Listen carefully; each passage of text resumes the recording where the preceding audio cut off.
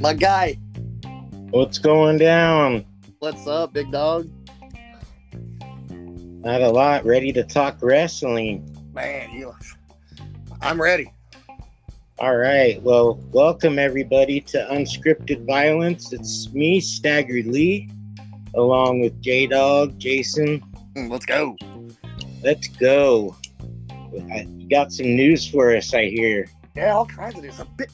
Kind of a weird story. I'm still trying to figure out what's going on. A lot of people are going on, but Fightful Select reported today they did a story that someone in AEW was contacted by WWE asking when their contract was up and if they would consider jumping ship.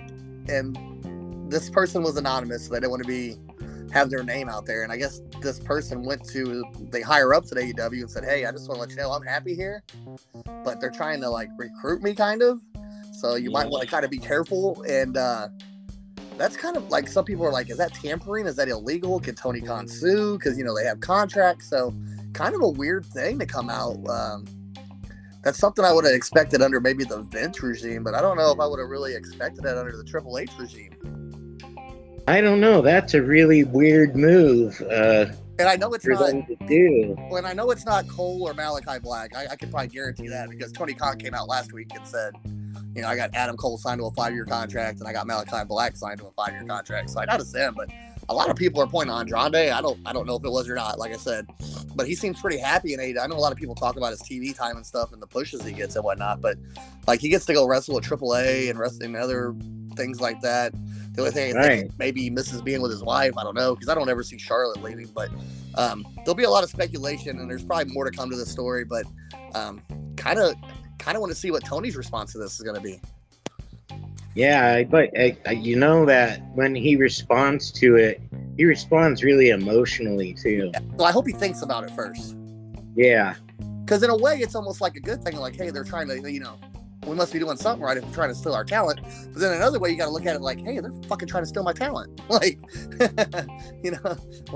lot of people also are pointing to Swerve Strickland because they just brought back Hit Row on SmackDown. But I'm pretty sure he just signed recently. So, a lot of these guys. Was he a part of that? Was he a part of Hit Row? Oh, he was a big part of it. A lot of people think it's not the same because he's not there. That's why Tony only signed Swerve. He didn't sign Top Dollar and Adrian the Adalis and all them other ones like B-Fab. He just signed Swerve. But because a lot of people are like, yeah, it was cool seeing Hit Row, but it was kind of weird seeing him without Swerve Strickland. But you got to think Swerve, Keith Lee, Andrade, Malachi Black, Adam Cole, all the people that Tony signed, all those just happened in the last year. So if anything, most of the time in wrestling, it's a 3-year contract usually. I was surprised to hear the 5-year contracts, being talked about. So that was kind of weird. So you got to think any of these guys that just signed from NXT after they got let go, they had to sign at least a 3-year deal. So you got to assume they at least have 2 more years left on their deal. You know what I mean? Yeah, it's a real aggressive move by WWE to do that. Well, and I think you also got to think maybe it's not somebody that was in NXT. Who knows? Because another thing I told you, I had some Darby Allin news. Dave Meltzer reported that Darby Allin, I don't know if he was a guest on his show, if they were just doing an interview, if they were just talking, but he looked at Dave and he said, "Do you think I should go to WWE?" And Meltzer was like, What are you talking about? But, this is coming from Darby Allin, who 2 years ago in one of them media scrums after a pay-per-view said if he went to WWE, they'd probably have him in a boiler room pissing in the corner. So I don't know if that was just kind of out of frustration or what, but it's kind of how we talked about before. Now that there's, a lot of people didn't want to go to WWE because of Vince, but now that Vince is gone, and because even Matt Hardy came out on his podcast and said Triple H, now running the ship, and he's more of a wrestler's person, is a big deal. Exactly. He could see people going from AEW to WWE. Which, if people clamor for the Attitude Era, that's what made the Attitude Era great. You didn't know who was going to show up where. Yeah, exactly. And I just it's surprising to me that they would do that under Triple H's regime. I wonder who would be behind that ultimately. And that's what I got to wonder. And also the thing is it illegal? Because if it's not illegal, why is Tony Khan just going to do the same thing? I don't know. There's definitely some competition happening. Well, because I know when Cody left, he had to sign an NDA NDAs are big in the news this day with Vince McMahon. But since he Yeah, they are. But since he was an EVP and he knew like contract status and money and how long, when Tony agreed to let him leave, they signed an NDA saying he can't go to Vince, and not saying he's not going to, because who knows what they say behind closed doors, but legally he's not supposed to be able to sell any of AEW's, finances or contract deals or anything like that. So who knows? Speaking of the Rhodes family, Brandy Rhodes was at the developmental center wrestling matches. So they do like a thing like every, I don't know if it's Friday night or something, but for like the locals, they do like a little house show or whatever. She wrestled a match at the Performance Center. So I don't know if we might see Brandy Rhodes in a WWE ring soon. Who knows? Well, I was never big on Brandy Rhodes. See, I didn't see nothing wrong with her. I think, I thought she was great at getting heat, but just the way, and I don't want to get into a Cody Rhodes discussion, but just the way they used him, they were going to turn on him eventually, and they did, and she was out there, so they were going to turn on her too. But that's neither here nor there. Trying to think what else. Injury news: Adam Cole expected back soon, so I think that's going to play a big thing in the trios tournament. Kenny Omega. I'm not trying to be a spoiler here, so if you don't want to listen, close your ears for the next 3 seconds. 3, 2, 1. But he will be there tomorrow night as the Bucks partner. I don't know how they're going to do it, but Kenny Omega will be back tomorrow. I will guarantee it. I will put my name and my reputation out there that Kenny Omega will be back tomorrow night. That's going to shake some things up. Well, and a lot of people are like, how do you know what? But if you watch Being the Elite, which I know I'm a nerd because I do, they did a little program and all but said that Kenny was going to be back. Like, Matt took a phone call at the end, and he was like, "Oh, really? You want to come back? Oh, you want to be our partner? Are you sure you're ready?" And and everybody was like, "Oh my god!" That's one thing. Like, Being the Elite, sometimes, and I've noticed this in AEW, it's like you got to have watched Being the Elite to get some of what they're doing or what they're saying. Well, and we kind of talked about this last week with the whole sandbag shirt. Sometimes it's almost the phrase a lot of people use is it's almost too inside baseball. Like, you got to watch Dark, Elevation, Being the Elite, and all these things. So you're only like serving like a certain population of your fan base. And like, I want AEW to grow. I know me and you had if people could only like read our conversations that we have sometimes. But we had a kind of a conversation about the growth of AEW the other day, which was a really great conversation. But yeah, I think sometimes, and it goes back, and I'm not trying to get too far in the show, but they showed the Trustbusters this week on Dynamite, which we're gonna get to later, and then they were on Rampage, and then they were on Rampage, and Rampage did and I know we don't talk ratings, but Rampage did almost 600,000 viewers this week, the biggest viewership in a long time, and I think a lot of it had to do with they showed Parker Bodo. They showed, the other two guys. They're losing my name at the moment, but they showed. Yeah, they actually featured them and showed who they were. And yeah, Parker. Jeez. And I've been saying that for a while. Just give me some video segments, or just show me who they're. Give me a reason to care. And I mean, it would take up all of like 3 to 5 minutes. Well, how long did that segment with the Trustbusters and the Best Friends take? 2 minutes? Yeah, not very long at all. Not very long at all. So, very good there. Also, injury news. I know this one's going to break your heart. We kind of talked about this earlier. And I still have that picture. I swear to God, I'm going to send it to you someday. But Chris Statlander, this breaks my heart. Chris Statlander suffered a knee injury to the other knee.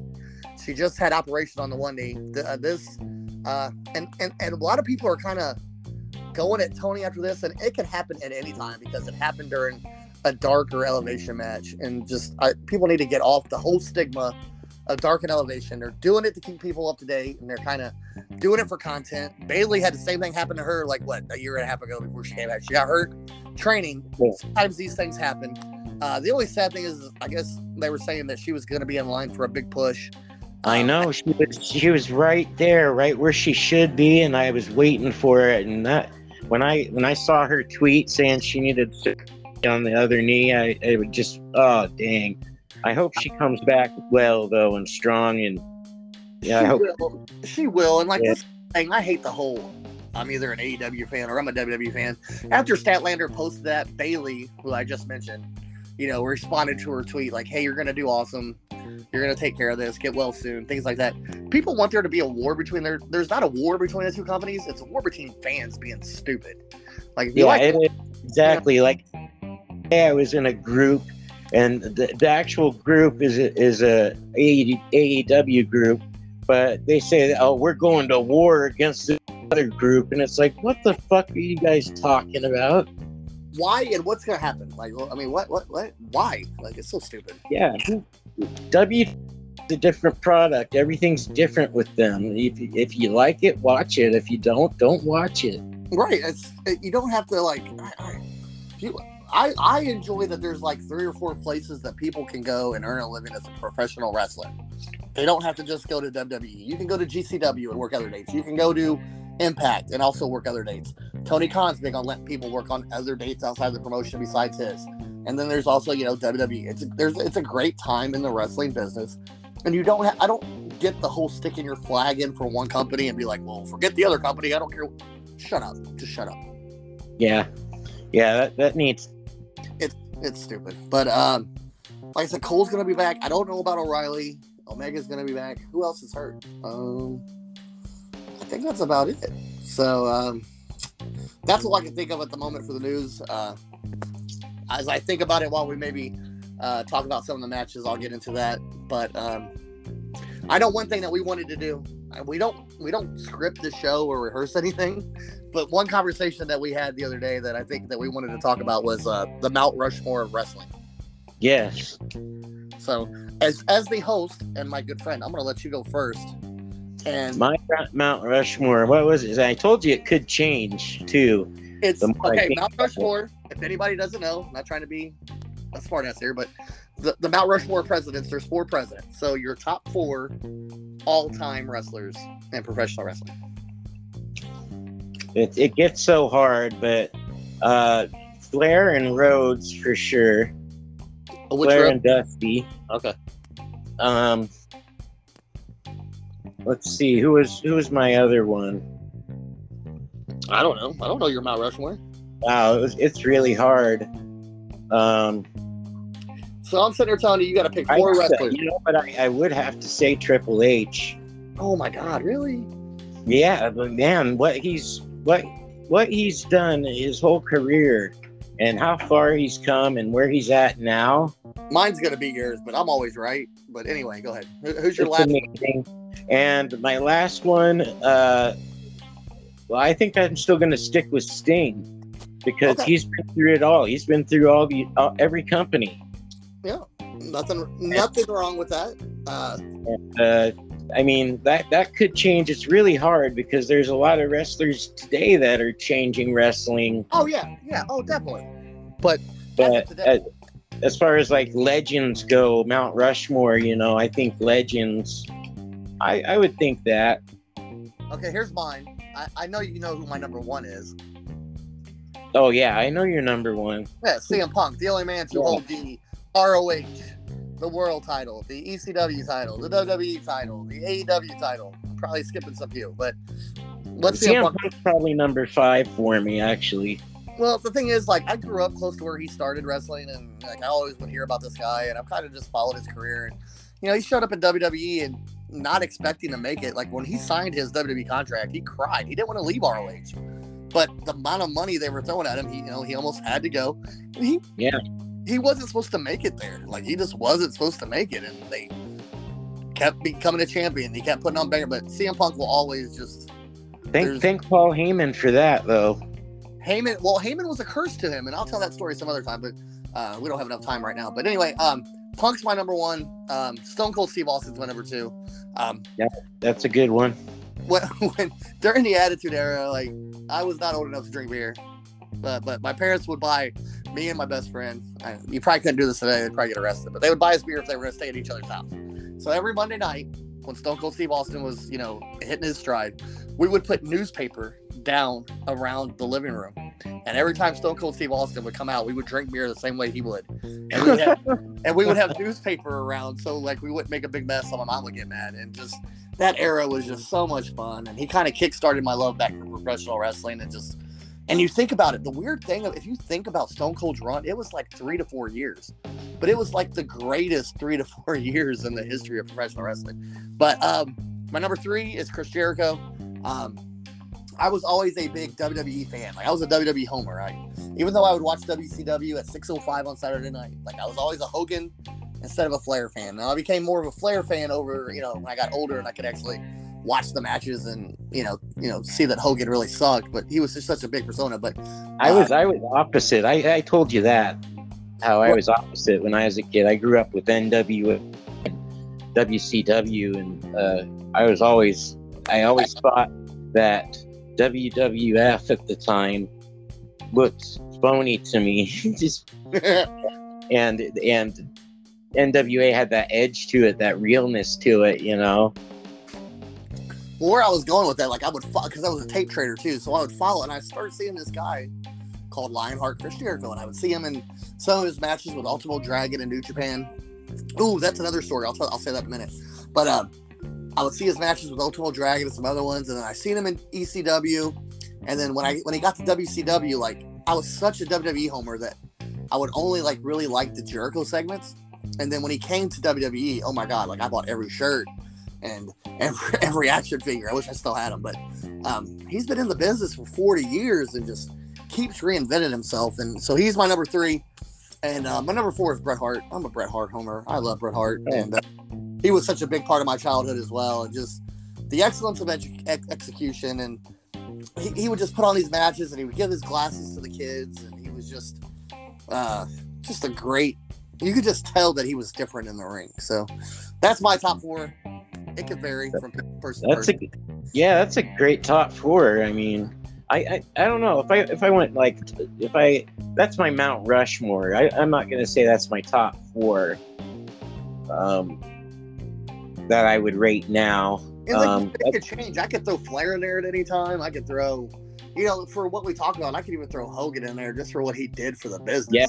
Yeah, you could. I was different companies. You know what I mean? Like he was. Well, 3 different. AWA is the one who actually started the Hulk Hogan character. Yes. And people don't know that. People fail to remember that Vince McMahon did not create Hulkamania. It was already created. He just that's where the Ultimate Warrior too. Yeah. Yes, sir. Came from AWA. Vern Gagne. Yes, sir. Yes. It's a great promotion. It's just a cool conversation to have, kind of arguing. Like it's the same way with like football and stuff like that. I know you're not a big sports guy, but it's cool to just have that conversation and argue with people and try to debate. And me and you debate wrestling all the time, which is really cool that people don't understand. But do we want to get into our? Well, you know what? We'll get into our other debate during the main event. Yeah, sounds good. That'll fit perfect.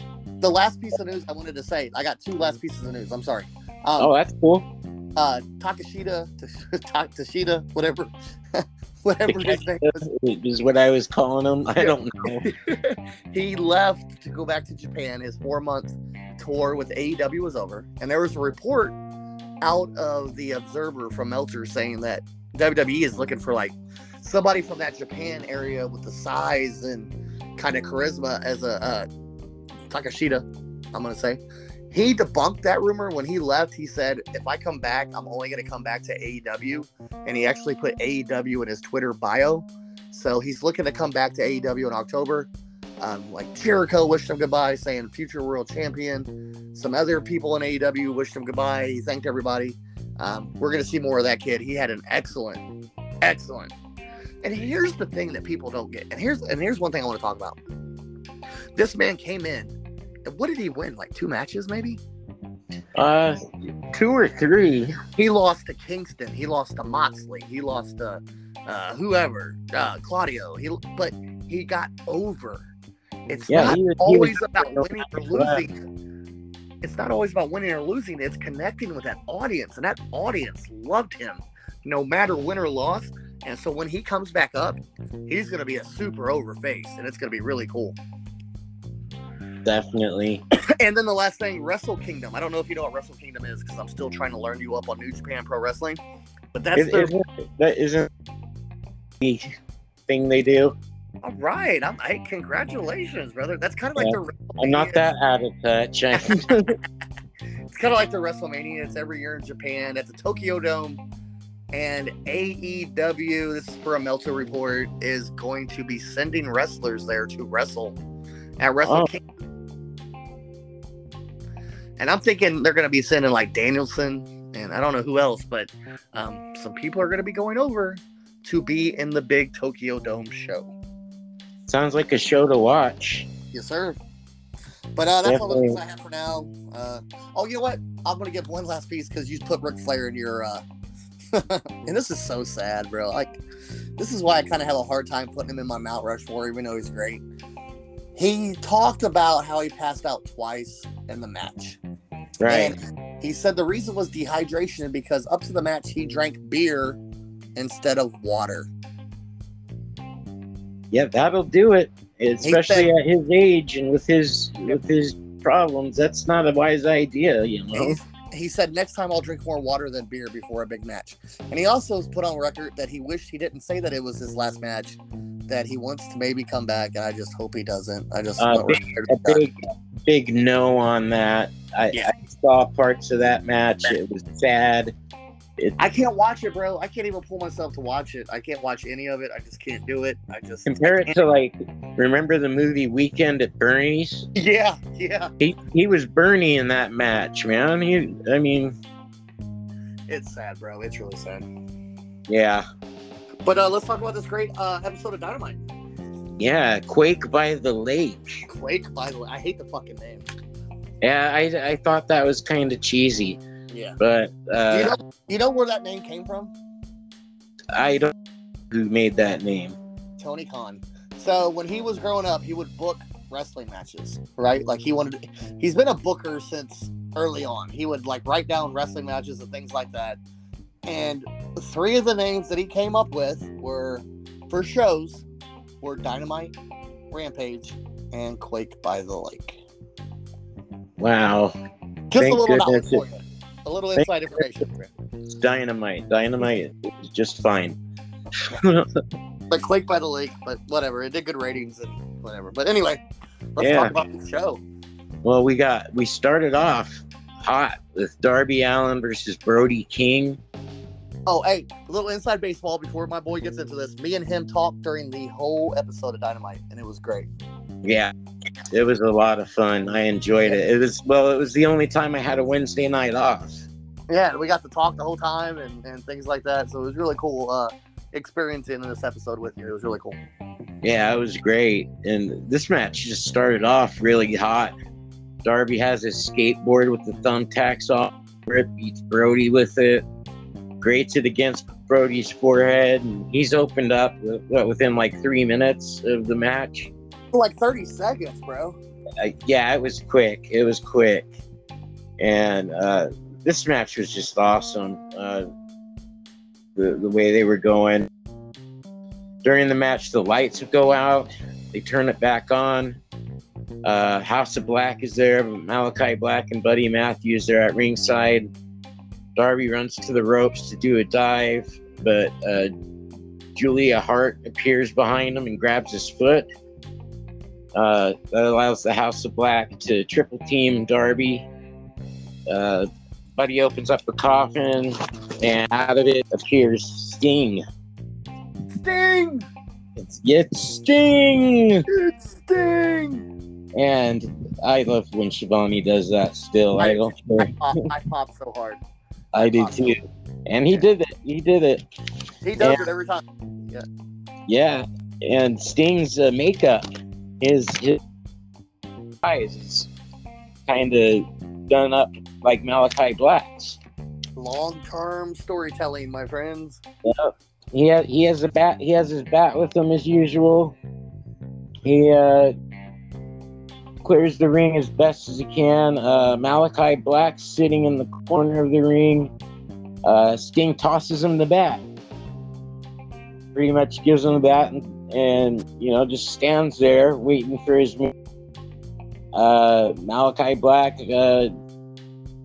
doesn't do much. He takes the bat. He walks up the ramp with Sting following behind. King and Allen, they're on the ring apron.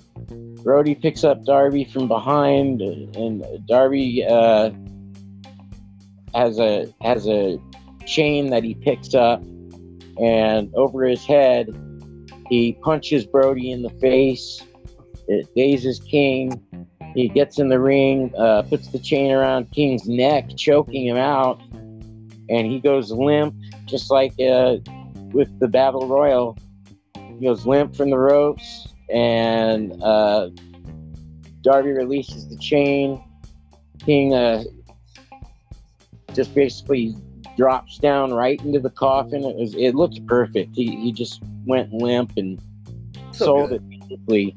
Yeah. And the lids closed, giving Darby the win. And I loved this match. We were talking during this match, and Yeah. I said to you at the beginning, I said, if fucking Brody doesn't go over, I'm gonna be pissed. But then I seen the ending, and I'm like, okay, that was fucking cool. I want to ask you one thing before I get more into my detail. Do you think there's too much blood in AEW? No, because I'm a GCW fan. There's not enough blood. Well, to me, I don't think there is either, because me and you, we had a conversation about how kayfabe was broke to us. But here's the thing. When I was little, I used to watch it with my grandpa or my uncle or somebody. I don't remember who. I think it was my uncle. But Right. the thing is, like, the spot where they, like, put somebody in the corner and they punch them 10 times in the face and then they get off of them. My uncle would always look at me and he says, if you ever punch somebody in the face 10 times and they don't bleed, then you can't fucking hit. You're a pussy. Yeah. So my thing is, like, when we watch professional wrestling as fans, we all know it's a show, it's choreographed, blah blah blah. But I want to see more blood. Like, I think, like, it gives realism to the fight. Like, if somebody, like, sees me in the alley and hits me with a fucking skateboard full of thumbtacks, I'm gonna fucking bleed. And how fucking cool did Brody King look with all that blood? Dude, He looked like he was in so much to the match. It just has that aesthetic that he looked like a fucking, like, in a horror movie or something, bro. It was so cool. But yeah. the thing I want to get to is, like, when Sting comes up and, like you said, the face paint, being all different. And then what I loved is, like, he gets up, he throws the bat at Malachi, like you say, and Malachi just kind of laughs and gets up, and he's like, I don't need no bat to kick your ass, like, and, like, gets up and walks out, like, oh, so good. Like, Yeah. the slow burn of, I already told you what the match is going to be at All Out, even though you still don't want to believe me and you want to argue with me that the House of Black is going to win the Trios title. But Hey, I'm pulling for him. you're going to lose that bet. But anyway, just the slow burn, and then he's like, you know what? I'm too good for you. I'm going to walk away. And then Sting follows him, both of them forgetting that there's a match going on. You know what I mean? And then, like, I think the only way plausible to see Darby Allin win was him to choke him out like that. And the way he fell into the coffin, like, he fell into the coffin and nobody slammed the door. The door fell from him falling into it. That looked great. It looked great. I don't think they could have done that again if they tried 100 times. And it was so good. It was perfect. Because if I'm watching a match and I see Darby Allin that's like 120 pounds soaking wet, and I see Brody King 6'7", 6'8", almost 300 pounds, how is Darby going to win? I don't care if you're a babyface or a heel. You're going to choke that motherfucker out, right? Like, and that's what he did. And he fell into perfect. Like, I'm kind of, like, me personally, I'm kind of over all the coffin matches. Like, I could be good if I don't see another coffin match for a while. But I think it's been a bit excessive. I think it needs to be reserved, maybe like once a year. Well, and it also needs to be a finish to the match. Like, it finished him and Ethan Page's feud, even though they did it on the indie scene and not everybody watched, but it ended that feud. Him and Andrade, it ended that feud. This just kind of prolonged the feud. So I could, like you said, once a year, maybe once every year and a half, 2 years, but it has to make it special. Make it like exactly. It just looks like a regular match now, and it's like, okay. And But it was great. It was a great opener. It was a great way to start. Yeah, and then right after that, we had a promo with Jon Moxley about his match against Jericho, and went to a. Hey, I want to ask you something. I want to see if you caught this.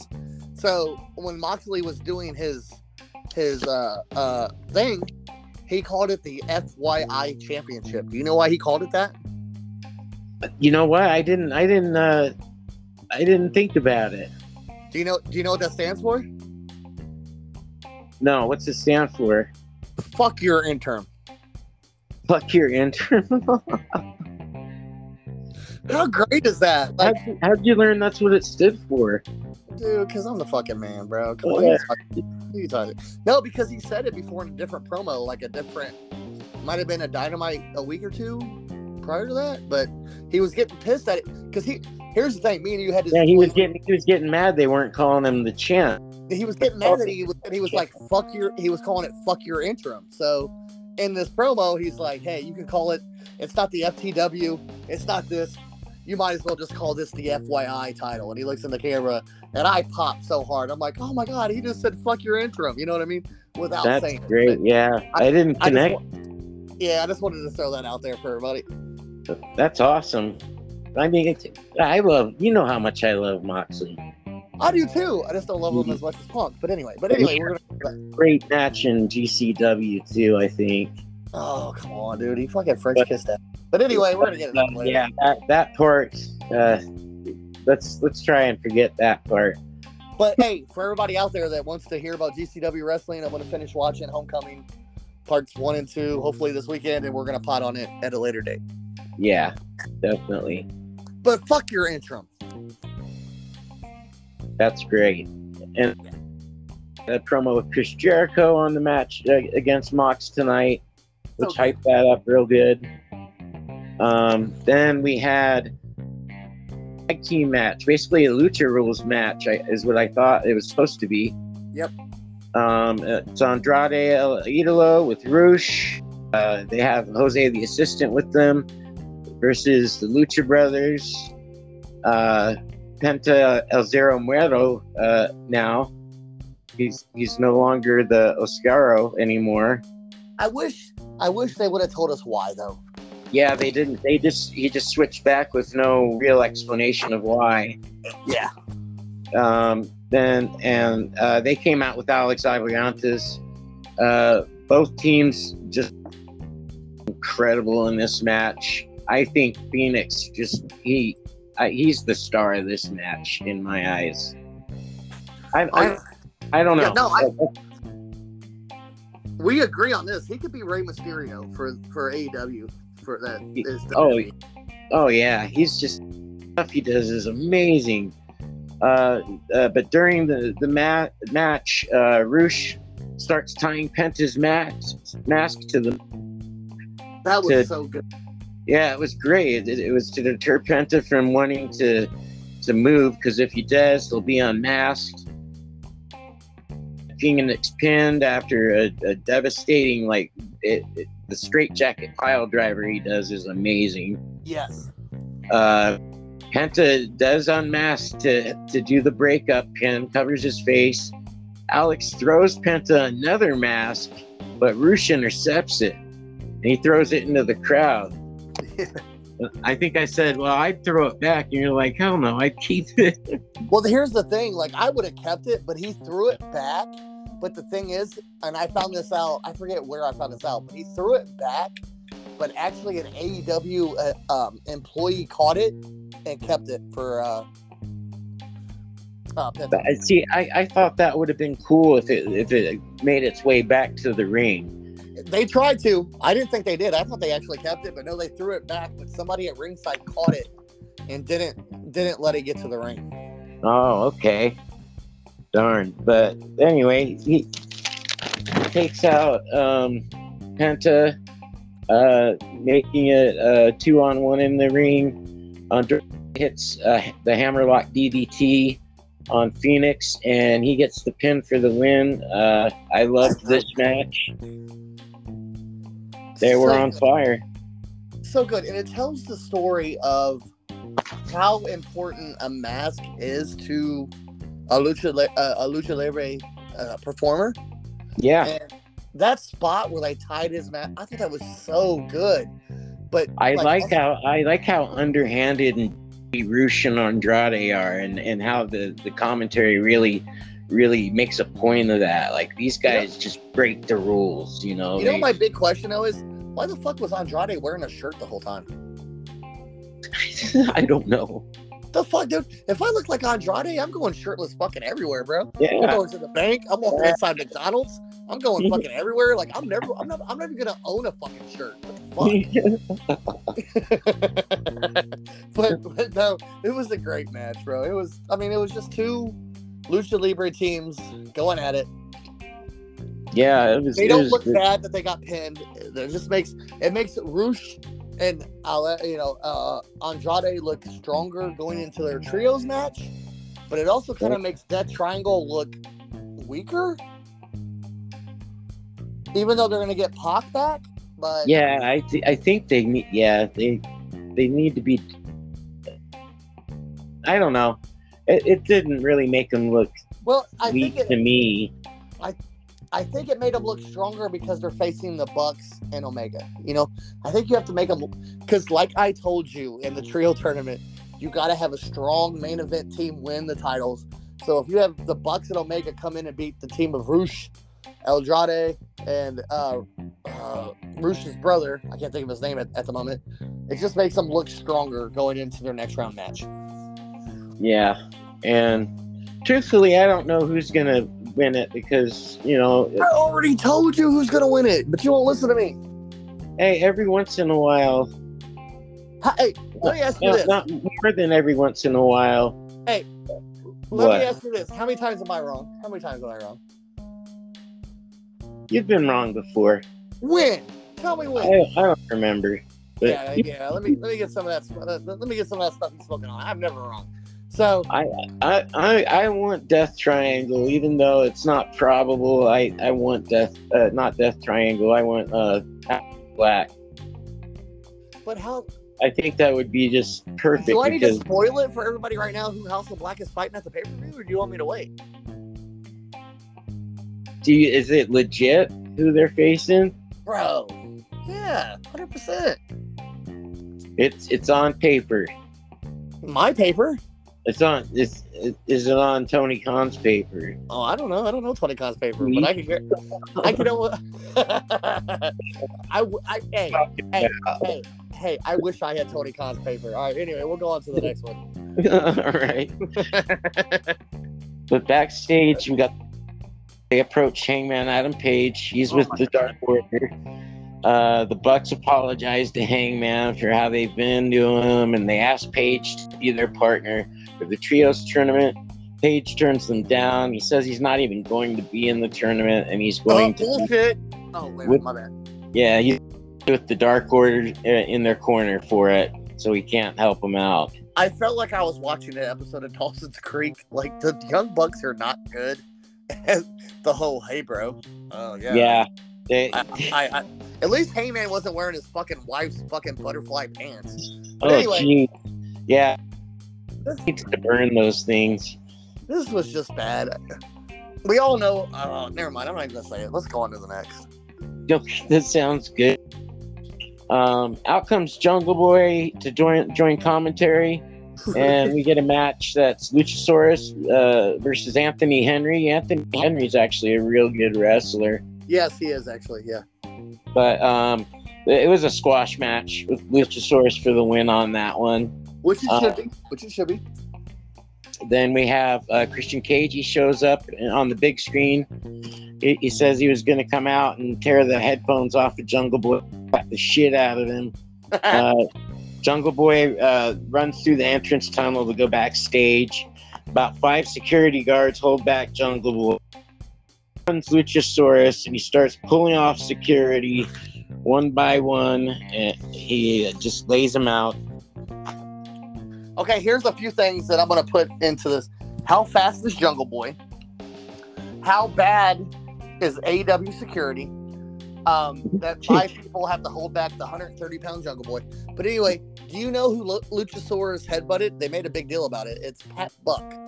And if people don't know, Pat Buck was a producer in WWE who actually was the producer for the Roman Reigns Brock Lesnar match at WrestleMania and left right after to join AEW as a producer. Which one? Which the one is the redhead? The redhead? I'll have to go back and look. Yeah, it's the redhead that Luchasaurus headbutts, and they're like, "Oh my God, he just headbutted Pat Buck." Oh, he just came over from WWE. Like, it was weird. Like, he announced his retirement. He was like, "Yeah, I just produced Roman Reigns and Brock Lesnar. I can't go anywhere from here." And then the next week, he signed with AEW to work for Tony Khan. Well, hopefully, he's a big help. Yeah, he will be. Yeah, he will be. Yeah.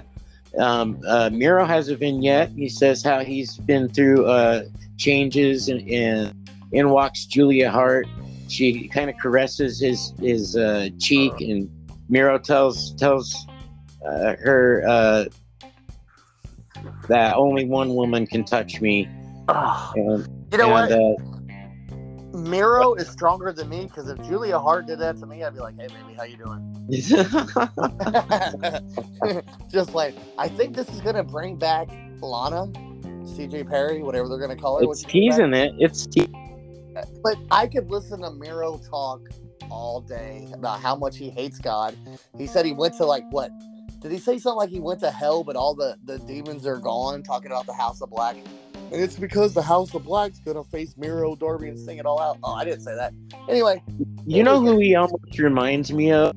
And just think about it. It might be a little bit of. It almost reminds me of Jake the Snake. And the reason why, he doesn't have to yell. He doesn't have to get all emotional. It's just like the intensity of his words and what he's saying. No, I could buy that, because I could. I'm not trying to get religious, but I'm not into all that BS that people do. But, like, I could believe that he's actually having a feud with God. Yeah. You know what I mean? Or like, he thinks he does. I could buy it, and I'm an unbeliever. So it's like, wow, what the hell? Like, I can believe that, and it's so good. But the key part of this vignette, he's got a gift now, and to tell the House of Black that he accepts the gift and he's going to use it to destroy them. Well, yeah, but did you notice how they only showed really one eye? Yeah, the whole time they had a light shining on his face, not showing that it's his left eye, I think. Yeah, and here that's why, like, some people complain about it, but it's like, man, this is so long term. Like, AEW makes it almost where you have to pay attention what's going on. And that's good. Yes, it's great. Every segment means something. It's like a little piece to a puzzle that's going to come together and make a great story and a great match. Yeah, so good, so good. I want to see more of Miro. Yeah, definitely. I can't wait for him to join Sting and Darby. Yeah, it's going to be cool. Yeah. But backstage, we got Mark Henry. He's interviewing Powerhouse Hobbs and asks if it's safe to assume that he's done with Ricky Starks. QT Marshall interrupts with the factory, because we always have to have somebody interrupting the interview. It's so, yeah. That gets so stale. Yeah. But anyways, yeah, they need to find a new device. Well, but in a way, it's what I'm asking for. Having back, like, sometimes you need backstage segments. Like, if you're not going to have Hobbs in front of the crowd, then but you need to have. Does it always have to be in an interview situation? Well, but my question is, how would you rather it be Hobbs at the gym and there's a camera crew there watching and they come up and talk to him? No, they're at the backstage of the arena. Like, I don't know, it makes sense because of who. Yeah, it gives them a reason to be backstage and doing it. Yeah, I mean, you're right. Yeah, but anyway. But it's typical.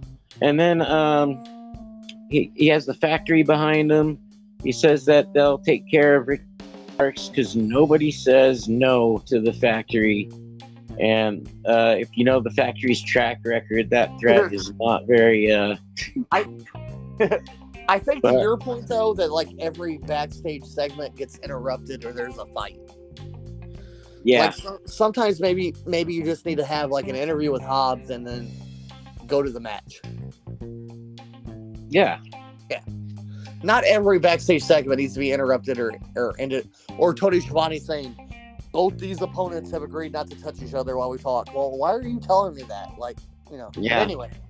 Well, it usually asking a stupid question that's going to have a generic answer, Yeah. and then it gets interrupted. But the main thing, Hobbs tells QT, "Don't let your problem become my problem." That line right there sent like shivs. I love Hobbs, and I want to see. I know. God, Hobbs is, and he's doing great. I'm starting to change my mind on if he needs a mouthpiece or not. I don't think he does. No, if he keeps it short and sweet like he does, and you know who's been working with him backstage, right? No, I don't know who's been working with him. The greatest of all time, CM Punk. But anyway. Oh yeah. And you know who's working with the women? No. Bryan Danielson. Oh, he is? Yeah. Oh, okay. See, this stuff would not happen in WWE. No. And when Punk came, he said, like, hey, I'm going to work with the younger people. And, like, he'd done it for a while. And I think now we're going to see more, like, main event matches. But in the back, like, Punk mentioned Hobbs right away. Like, in one of his, like, first promos. It might even be the famous promo where I was at in Cincinnati where he said, send Hook. Yeah. Like, he said, send me Hobbs. Yeah. And then they had the match at Grand Slam. And it was right after Hobbs' mom died, and he walked him to the match, and he talked to him, and like the CM Punk that people think of the old is not the same CM Punk, and he's working with people in the back, and Danielson's been working with Jade Cargill and some other people and things like that, and it's like those signings shows though it really yes. It's been a big improvement. Improved tenfold. You took the words out of my mouth, but yeah. Yeah. So next we had Jay Lethal, Sanjay Dutt, and Satnam Singh. They all get into the ring. Sanjay Dutt cuts a promo on Wardlow, talking about how they did the unthinkable to him and how Singh choke slammed him on Rampage, and then says that they're not done with Wardlow. Lethal gets on the mic, says last message to either defend the TNT Championship against him one more time, or they can find Wardlow and just take it. Then Wardlow's music hits. Wardlow says if he wants another chance at the title, he's done it. But tonight he's whooping all three of their asses. He walks into the ring. Then FTR's music hits. And they follow him. And that I popped for big time. There's a reason for that, and I'll tell you why in a minute. Okay. But they follow him to the ring, and Lethal and company decide to surround the ring. Lethal gets in, and he gets for his troubles, basically. First off, like, the reason they're doing this again is for India. But anyway, everybody keeps talking about where's MJF, right? Where's MJF? So, yeah, I've seen a lot of talk about him lately, in particular. Well, here's why. Prior to this Dynamite, Britt Baker posted a picture on Twitter or Instagram or something.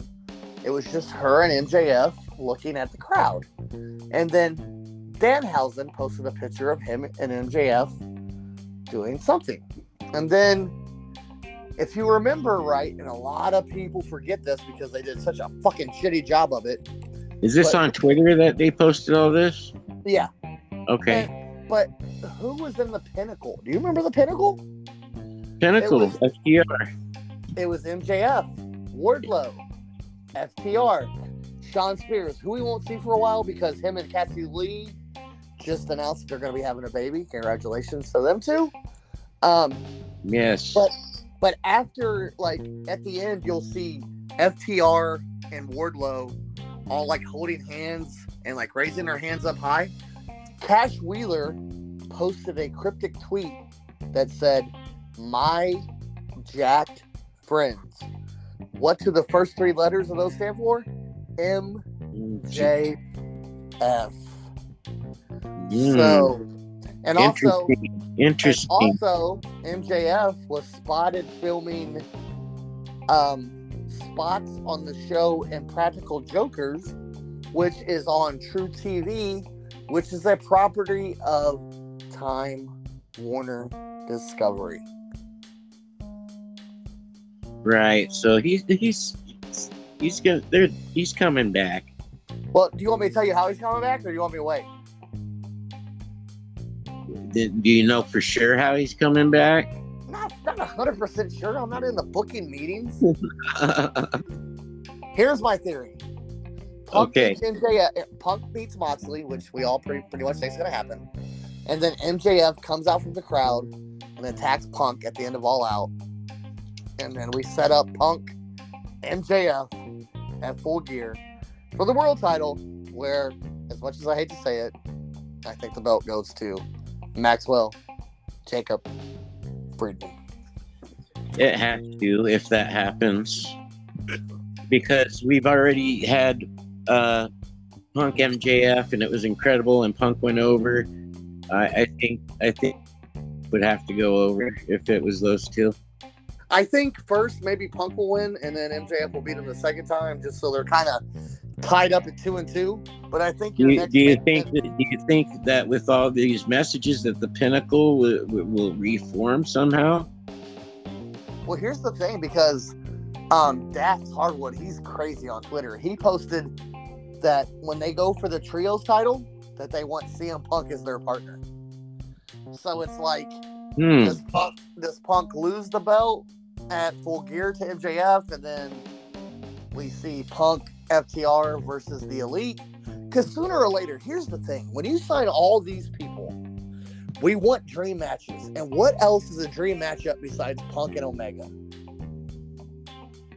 But then you also add the Bucks and FTR and the six-man, and you make the Trios title that much more prestigious. I just think that's where you go. That's just me. I don't know. But if it would be Punk and FTR, I would like to see them win the Trios just so that FTR has more gold. Oh, yeah. Well, that would be nice. And what I'm hearing is, and I don't like this at all, but I'm like hearing FTR versus Swerve in our Glory for the tag titles at All Out. Why are you gonna have two faces? I don't get it. But anyway, I know. But I enjoy. I can enjoy it. I don't know. I don't know if that affects me too much. It doesn't have the same dynamic as when you have a heel in the face at the same time. That's what I'm saying. Who goes over? Do you already have Swerve in our Glory drop the titles to FTR? Because it's not the same as the Bucks dropping the titles to FTR. I don't know. We'll see. I'm going to leave it up to Tony, because in Tony I trust. But yeah, I just thought it was some cool Easter eggs that, like, Britt Baker was dropping and Danhausen was dropping, and then Cash Wheeler dropped it.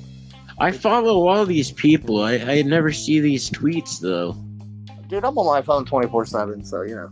Yeah, I'm mostly on Twitter in the mornings.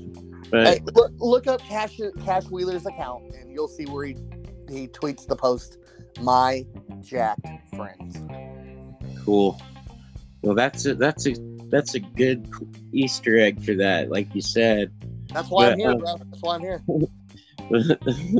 But backstage, Tony's with Matt Menard, Angelo Parker, Daniel Garcia, and Anna J.A.S.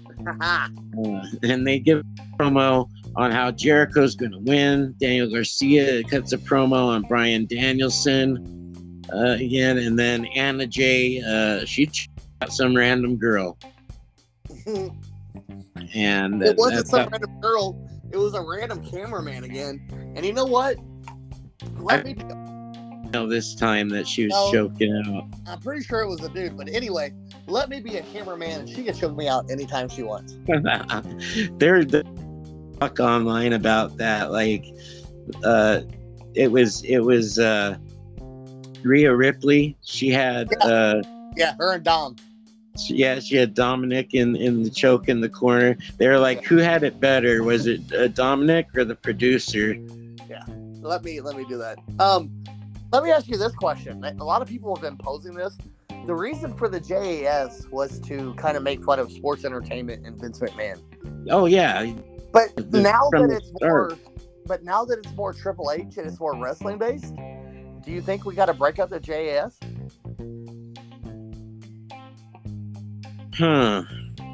Because it's not really I don't think you know what, I want to see Daniel Garcia go off on his own.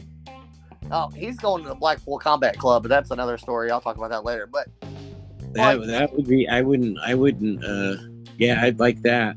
It's really no longer funny, right? Because they're no longer doing that. Yeah, they're not really laying in to the sports entertainment like they were at the very start. Like, I know you don't watch Raw, but like Drew McIntyre and Kevin Owens this past Monday, you got to watch this promo, YouTube it, whatever you got to do.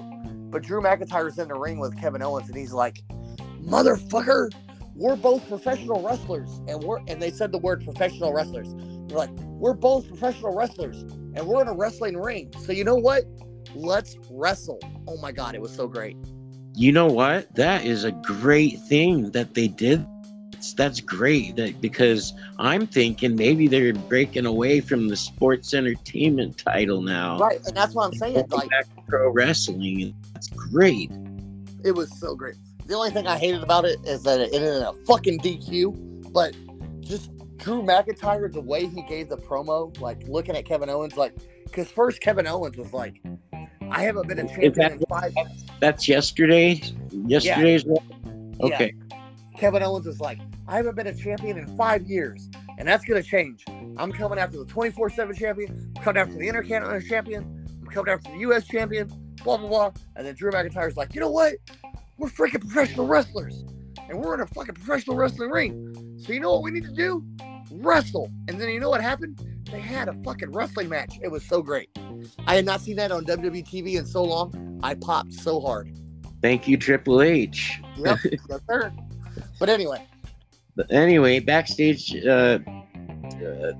we had that segment going on. It ended with, like I said, Anna Jay choking out some. I thought it was to go back and watch, but then I thought it was a guy, but whatever. Yeah, it was somebody. Hey, she can do that to me anytime. Hey, sorry, Jungle Boy, but I'm just saying. Then we got Aaron Solo with the Factory versus Ricky Starks. This was a quick match. Go ahead. Starks hit a beautiful spear on Solo for the win on it. I wish they would have done more of showing how these two were tag team partners in NWA. And yeah, they didn't. They just mentioned it briefly. A backstage segment. And I hate to agree with some people online, but I hate that he ran away from a job group. Like, yeah, he ran away and went to the stands, and I know this, like, the people in the stands were popping, but like, it kind of makes your babyface look a little, I don't know, scattered. So who was it that came running with the steel chair? It was the whole factory. I don't know. Colverado, I think is his name. He comes running with the steel chair. But he ran away. Starks ducked it. He hit a mean spine buster. Yes, he did. Oh, hits Starks from behind, trying to hold Starks for a chair shot.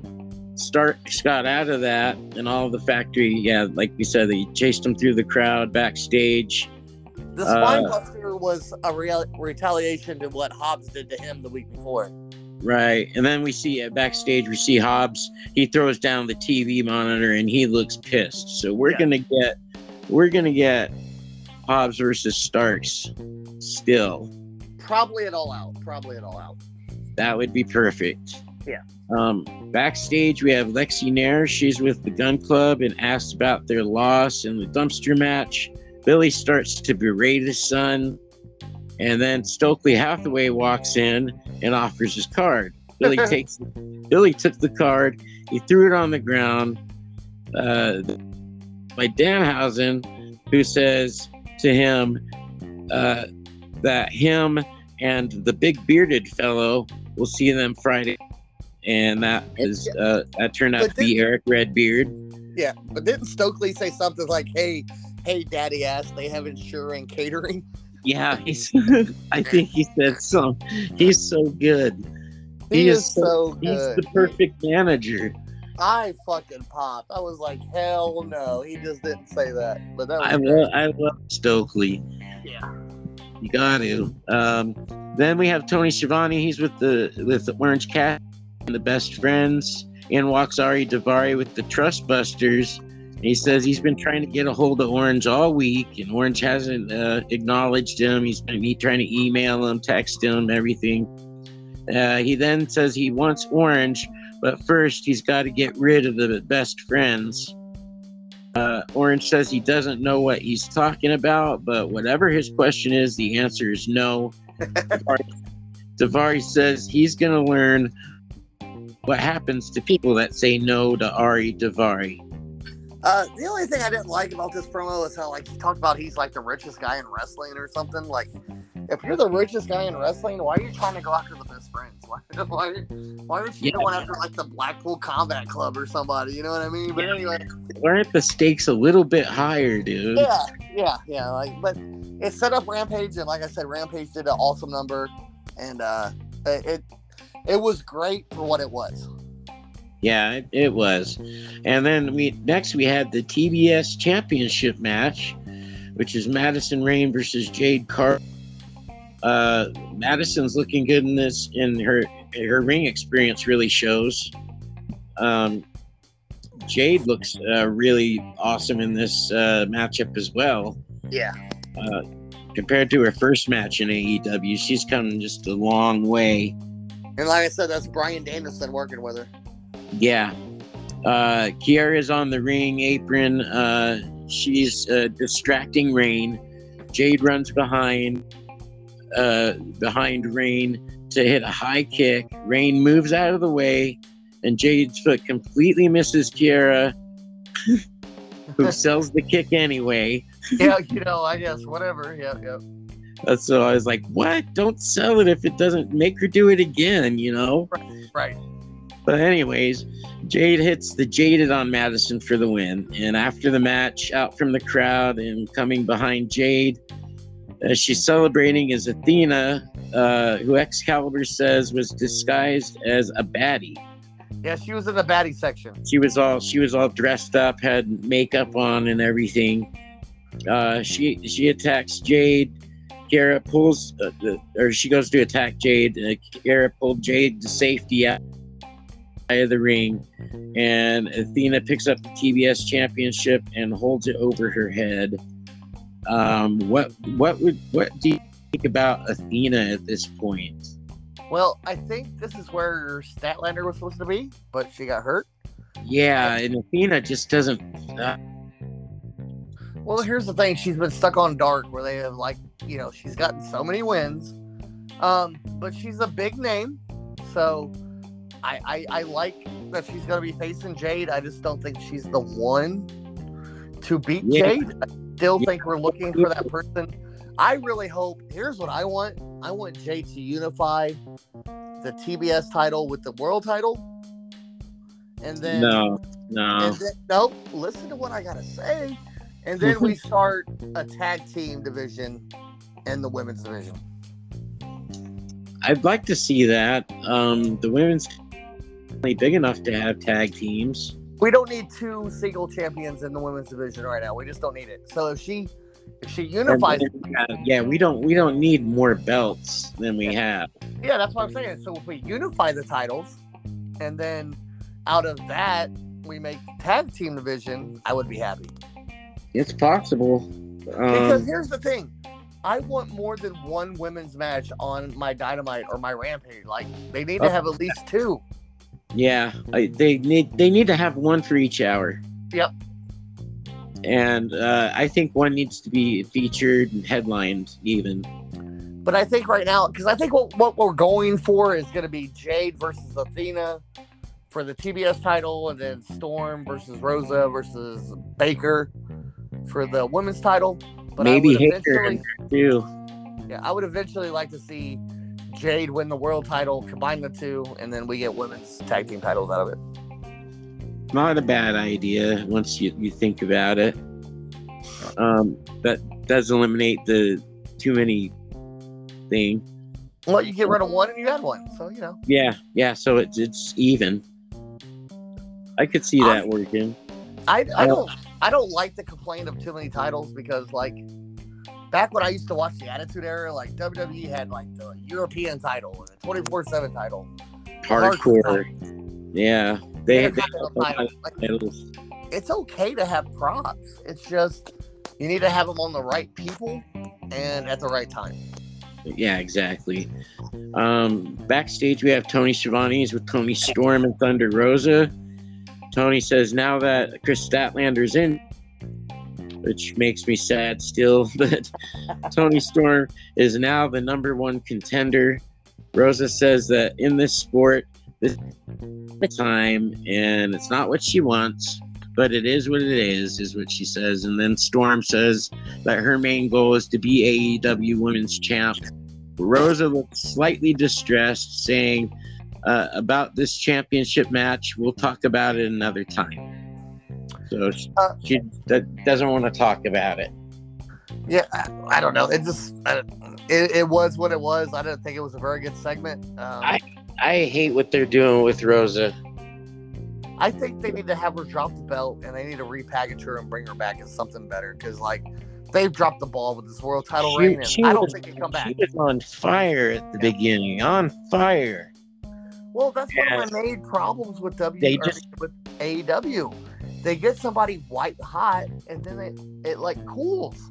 Even Wardlow's cooled down. That's what I'm saying. Like they get somebody so hot, and then they like take them off TV for a while, or they do something stupid. Yeah, it's like if you have something hot, go with it. Don't shy away from it. But I think right now I think we're too far gone past this. She needs to drop the belt, and then we need to like repackage her and bring her back and get that back. Yeah, get back the fire that is Thunder Rosa. Yes, sir. Although Thunder Rosa is acting really heelish. Yeah, I think that's why either she's gonna turn or Tony Storm's gonna turn and win the belt at one of them's turning heel. Oh yeah, for sure. Yeah. But next we had this match I was waiting for the whole time. The AEW Interim World Championship match. Lionheart Chris Jericho versus Jon Moxley. Do you know the music that Jericho came out to? What's that? Do you know the music that Jericho came out to? It was White Zombie. White Zombie, my boy. Yes, sir. From ECW. I saw them when they were White Zombie. I prefer White Zombie over Rob Zombie, by the way. All right. But I mean that's just because I when they were just starting out, and it was great. Damn it! I thought I had something on you, and then you fucking trumped me. I saw him in the small here, and it was great. Hell yeah, bro! Hell yeah! But I've always liked a White Zombie. But I thought that his entrance was just incredible. His whole he got back into the Lionheart ring gear. I posted on Twitter that it got me in my feels because this was one of the, like, I already said earlier how Jericho's on my Mount Rushmore, and like this is one of like the first entrances that I could like put with Jericho, and I was like, oh my god, there. And he did the whole look, like he looked younger. He dyed his hair. He even wore like the same tights that he. Yeah, it was so good. He had it down. It's great, and in the beginning, Jericho, how he walks in the middle of the ring, flips off Moxley. Moxley walks up, flips. Just a great. What's that? I got tired of seeing middle birds, bro. Like for real. Yeah, the match. It actually started off really technical, which I liked. Yeah. Jericho ends up tearing out Jon Moxley's, making his ear bleed badly, and it just looked awesome. Moxley cut himself so good. Yeah, yeah. But, like, oh my God, there was blood everywhere, and it was so good. Because the earring, you could tell, was one of the ones with the backing on them. So yeah, like he pulled it, like, and that's one of the good things with camera work. Like Jericho pulled it out, and then like showed it to the crowd, and the camera went that way instead of like when we had Jericho blading himself on camera during Kingston. We didn't see Moxley do it. We just turned back and we see blood everywhere. So good. Yeah, it was perfect. And this match, just what I enjoyed too, it was heavy with the submissions. Yeah, because of the dungeon aspect to it and everything. Say, you know why? Because younger Jericho did a lot of submissions, and Moxley said he wanted that Jericho, and he got that. It's those little things like that, like if you know, that make it so much better. And he had him did he have him in the walls of, he had him in the walls of Jericho all throughout the entire pick and break. Well, that was actually the Lion Tamer. He made it the Lion Tamer. He did the Lion Tamer later, I thought. Oh, really? Okay, you might be right. Yeah. But what I like is how, like, when Jericho put that move on, they went to picture and I'm like, what the fuck are they doing? But the thing was, Jericho kept it on the whole time, so you really didn't miss anything. And I thought it was great too, because of the length of time he was in it. It just made it look that much more cruel and punishing. Yes. And you really wanted Moxley to crawl out of it and how is your baby face gonna stay in this move for so long? But then yet he's gonna make it, and it makes you pop so much louder for that baby face. Yeah. It was great. Let's see. What else did Jericho? He hit the Moxley.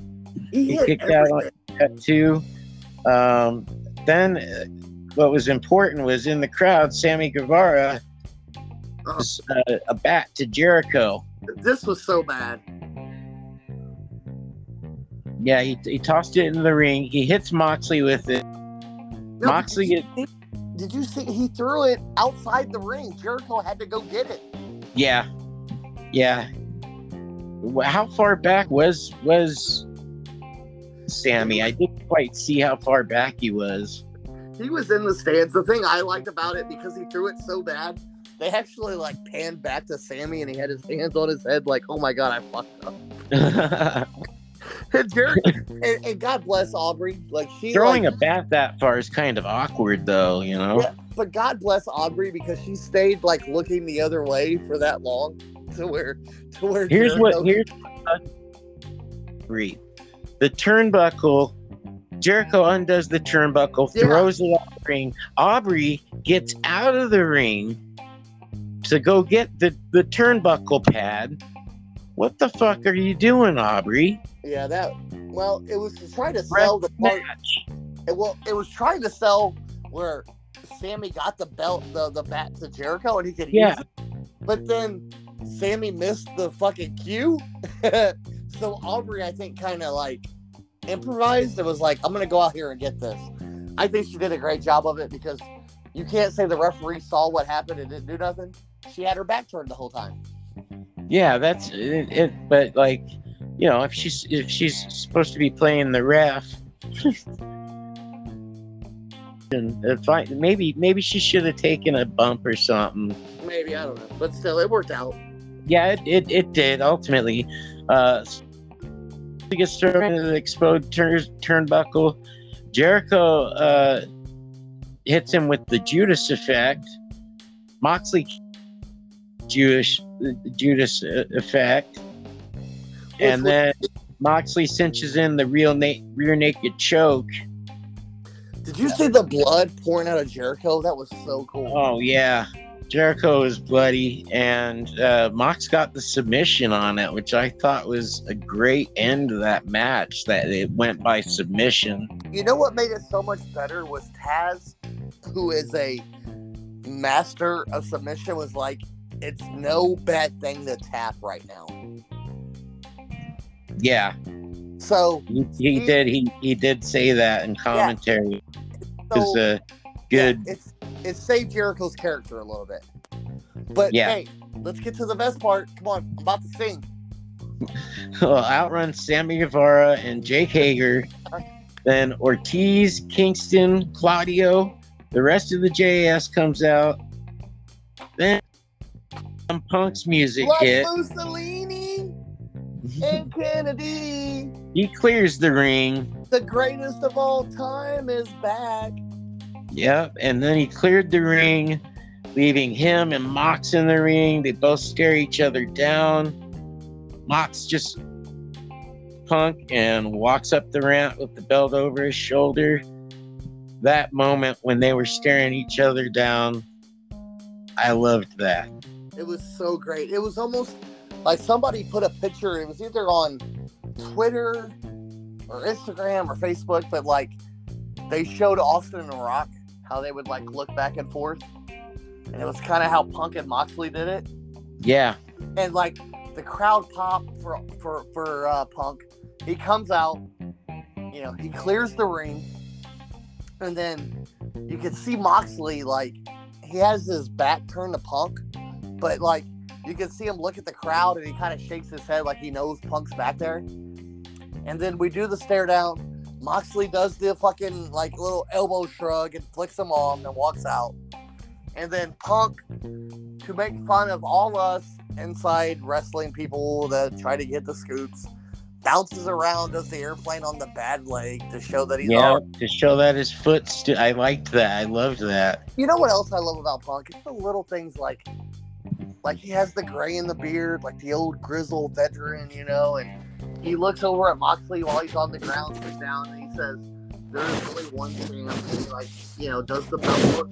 I like how Punk didn't bring the belt to the ring. He came down there to fight off people because he didn't want Moxley to be too beat up for their match. I don't know what I mean. Maybe having a belt would have made it that much more. No. He came out to clear ring. He didn't have time to grab his belt on the way out there. As soon as his music hit, he went down there and cleared the ring so nobody can mess with Moxley, so Moxley doesn't have an excuse when Moxley eats the GTS and gets counted to 1, 2, 3. But which will make me sad still. Yeah. But I mean, you're gonna get over it. But. You know my bad booking that I want to happen, but it's not gonna. Well, here's the thing though. If Moxley was, who's Moxley gonna fight afterwards? Here's the thing. What he would do is have a rematch with Punk and then drop the title. No, you don't have Punk. Punk's only lost one. You got to make Punk's losses special, and a loss to Moxley. Moxley doesn't need the win. Moxley's one of those people who doesn't need a belt. I want to see him be 2-time champ officially. Well, the only way he can be 2-time champ is if CM Punk wins it again. I'm just saying. And then he beats Punk a second time. But the crowd popped. Punk's back. You got your main event. Yeah, it's, to me, all is right in the world because my boy is back. My hero is back. He's going to win his belt in All Out in Chicago, and then we're going to see Punk and MJF. But, so great. What a great ending. This has been the best. It was the best Dynamite I have seen in a while. The Punk Moxley stare down on YouTube in like the first 2 days had like 2.4 million views. Like, people are into this matchup. I think it's going to do, I know we don't talk ratings, but I think Dynamite's going to do it. I think they're going to be over 1 million this week.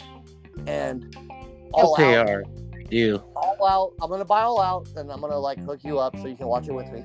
But it's going to be great. It feels like a big time matchup. You know what I mean? Yeah. It does. I rated this Dynamite 5 chair shots. I know you did. I'm gonna give it. I'm gonna go 4. That's fair, but it's a 5 for me. It was just there was on the card. I need to see more women though. I need to get ratings. I need to see more women wrestling. And I need to see a little bit more character development. Just to be to get a 5, to me, this has to be like one of those all-time like greatest ever. And it was close. It was a great Dynamite. Don't get me wrong. I think we might get that this week because Danielson and Garcia, that best 2 out of 3 falls is going to go like an hour long, and it's going to be fucking tremendous. But who was your wrestler of the night? Chris Jericho. Oh, God damn it. We agree. Chris Jericho has to be the... Bro, we didn't even plan this, but... No, we did not. He came out, like, one thing Chris Jericho said that, like, always will resonate with me a while back. He said, every time I do a new character or a new persona, I change the look. And he went back to the block. He looked like 10 years younger. He looked great.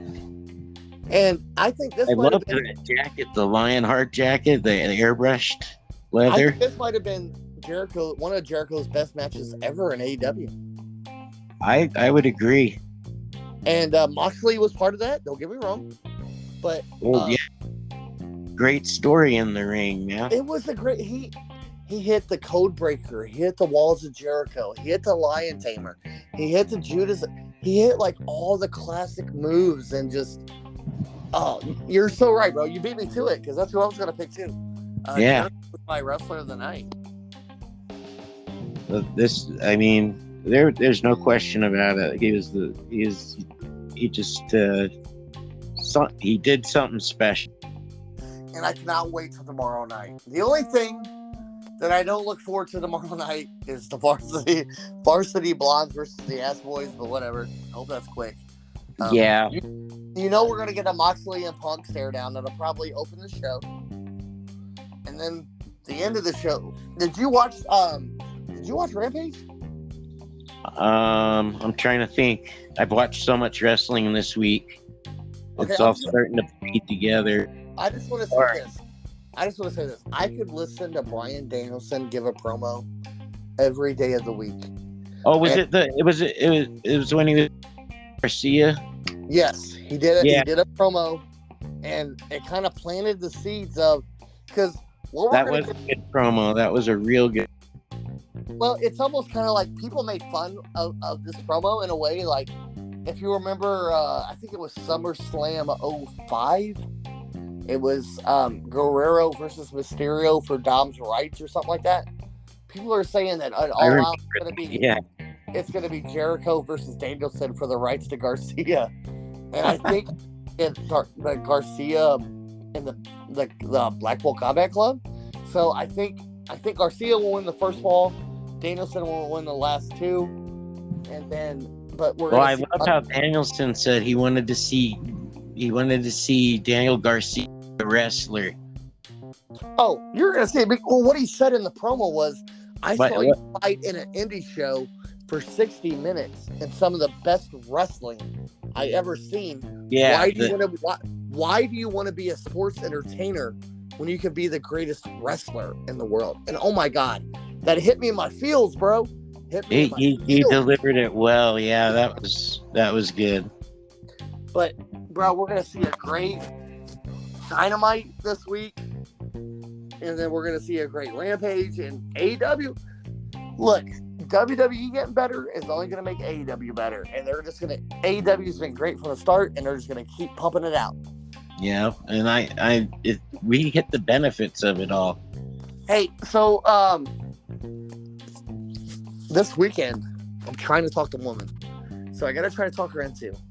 It's her birthday this weekend, right? Okay. But guess who's gonna be wrestling 20 minutes from me? I have no idea. Who is it? John Moxley in a tag team with Sami Callihan. Oh, no way. And I'm so trying to get her to go to this match. And am I a bad boyfriend to try and talk my girlfriend into going on her birthday to see Sami Callihan and John Moxley? I don't think so. I think that would be an amazing birthday. Wouldn't it? Like, if people don't know, I live in Cincinnati, Ohio, and they're going to be in Dayton, Ohio, which is about a half-hour drive. The crowd's She sent me this thing. She was like, "Look who's wrestling in Dayton this weekend, and I was like, "You want to go?" And she's like, "Well, it's my birthday," and I'm like, "Okay." And am I bad for that? Am I bad? Because I can get tickets for like $25, bro. Like, it's like, oh my god. And Callahan together. Yeah. I'm trying to talk her into it, bro. I'm trying to talk her into it. We'll see, but I have to say that show that I saw. Yeah. Tell people because you deserve this. You got to go out the other night and see some good wrestling. Oh, it was great. It's DCW Devotion Championship Wrestling. You can check them out on Fight. They have episodes on there for free. They were taping an episode when I was there. Kevin Williams was in the main event, who's an Impact wrestler, and he was you could just tell he's a pro. He's got something. He really he knew how to work the crowd, everything. He's funny. The guy can wrestle so amazingly. I'd like to see him a lot more. And that's where people cut their teeth. Yeah, and the wrestlers here were amazing. They just did a great. They actually do some really good storytelling and everything. So talking about indie wrestling, since it's called Cincy Wrestling, they had their first match a while back. I went to Cody Hall, Scott Hall's son, won the title. Oh, nice. Dalton Castle came out the end. They're coming back. They approved our podcast. So I can get media credentials. So if I buy tickets to their match, which are not very expensive, I can get interviews for the first hour. So I'm going to buy tickets this weekend, and I'm going to try to get a bunch of interviews for Unscripted Violence. I get access like an hour early to all the wrestlers. JTG's going to be there, part of Crime Time. People like that. So I'm going to try to get some interviews down for Unscripted Violence, bro. That sounds excellent. We'll have to figure out how to set that up. Yeah, I'll try to figure it out. What day of the week is it? It's going to be a Saturday. I'll have to send you the I'll send you all the info. Also, okay. My boy here, and he sent me something the other day, and Stagger does a great job. You people don't know what he does, but like we have listeners in Taiwan and Russia and other countries that I could not believe that we have listeners in, which is fucking crazy. Thank you. Yes. We're gonna try to take the show live, right, on YouTube. That's the ultimate goal. Remind me this weekend to try to figure out how to do that on the laptop, and I'll try to do it. Because I want to stay. What I want to do, I want to stay on this platform where everybody knows where we're at, and they like to use their platform to be. I'd like it to be on YouTube as well. Could you imagine So what I'd like to do, ultimately, have it live on YouTube, and then release it like the next day on here. Could you imagine us doing it live, like us looking at? I mean, we're two ugly dudes, bro. Yeah, I'm gonna have to wear a lucha mask like Excalibur. I will wear my. I have a CM Punk Straight Edge Society mask. I'll wear it online. I don't care. That's badass. I loved the Straight Edge Society. So did I. But Luke Gallows. I mean, they could reform it now. All they have to do is get Serena Deeb and Luke Gallows, Joey Mercury. They need Joey Mercury. Yep. But thank you to everybody that listens to our show. Like, if y'all don't know or can't tell, it's just two friends talking about wrestling. Stagger's become one of my best friends in all of anything, and I love this dude to death. And you can find me at jblund23 on Twitter or Jason Wayne Blunt Sr. on Facebook. Yes, and I want to thank everybody too. And Jason's a very close friend to me, and it means a lot doing this pod. It's one of the highlights of my week. It is. It's mine too, and I thank everybody for supporting us. Speaking of support, cost us to watch these pay-per-views and everything, if at all. And I am in no way like uh, trying to sell you on anything. But if you go onto the Anchor app and find us, you can actually donate to the podcast if you feel like it. That would be a nice thing too. Well, all out will be on me. I'm gonna buy it, and you got my info, and we're gonna watch it together, hopefully. Actually, an FYI, I might be going. That would be insane. One of my bucket lists is to see CM Punk wrestle in Chicago. So that's a great bucket list. So I told the woman this morning, I said, hey, I can get us tickets for $135 a piece. She said, well, let's make it a weekend. I said, well, you find babysitters for 3 kids and we'll go. So right now we're working on finding a babysitter. And if she does, we're going to make a weekend of it in Chicago. And I'm going to actually see my hero in Chicago wrestle for the AEW title. And I cannot be more happier. But I would love for you to do that because you deserve it, man. I don't know about that. But even if I can't go, I'm going to watch it on pay-per-view just because I support the company. But I hope so. But we'll see. And tomorrow night, bro. Do you work tomorrow? I work tomorrow, so I'm not going to be able to chat with you on it. Oh, well, I'm going to spoil everything for you, but that's all right. Yeah. You do all the time. But all right, man. It's been great, man. I appreciate you giving me this platform, and I love talking with you, bro. And I guess we'll do it again next week.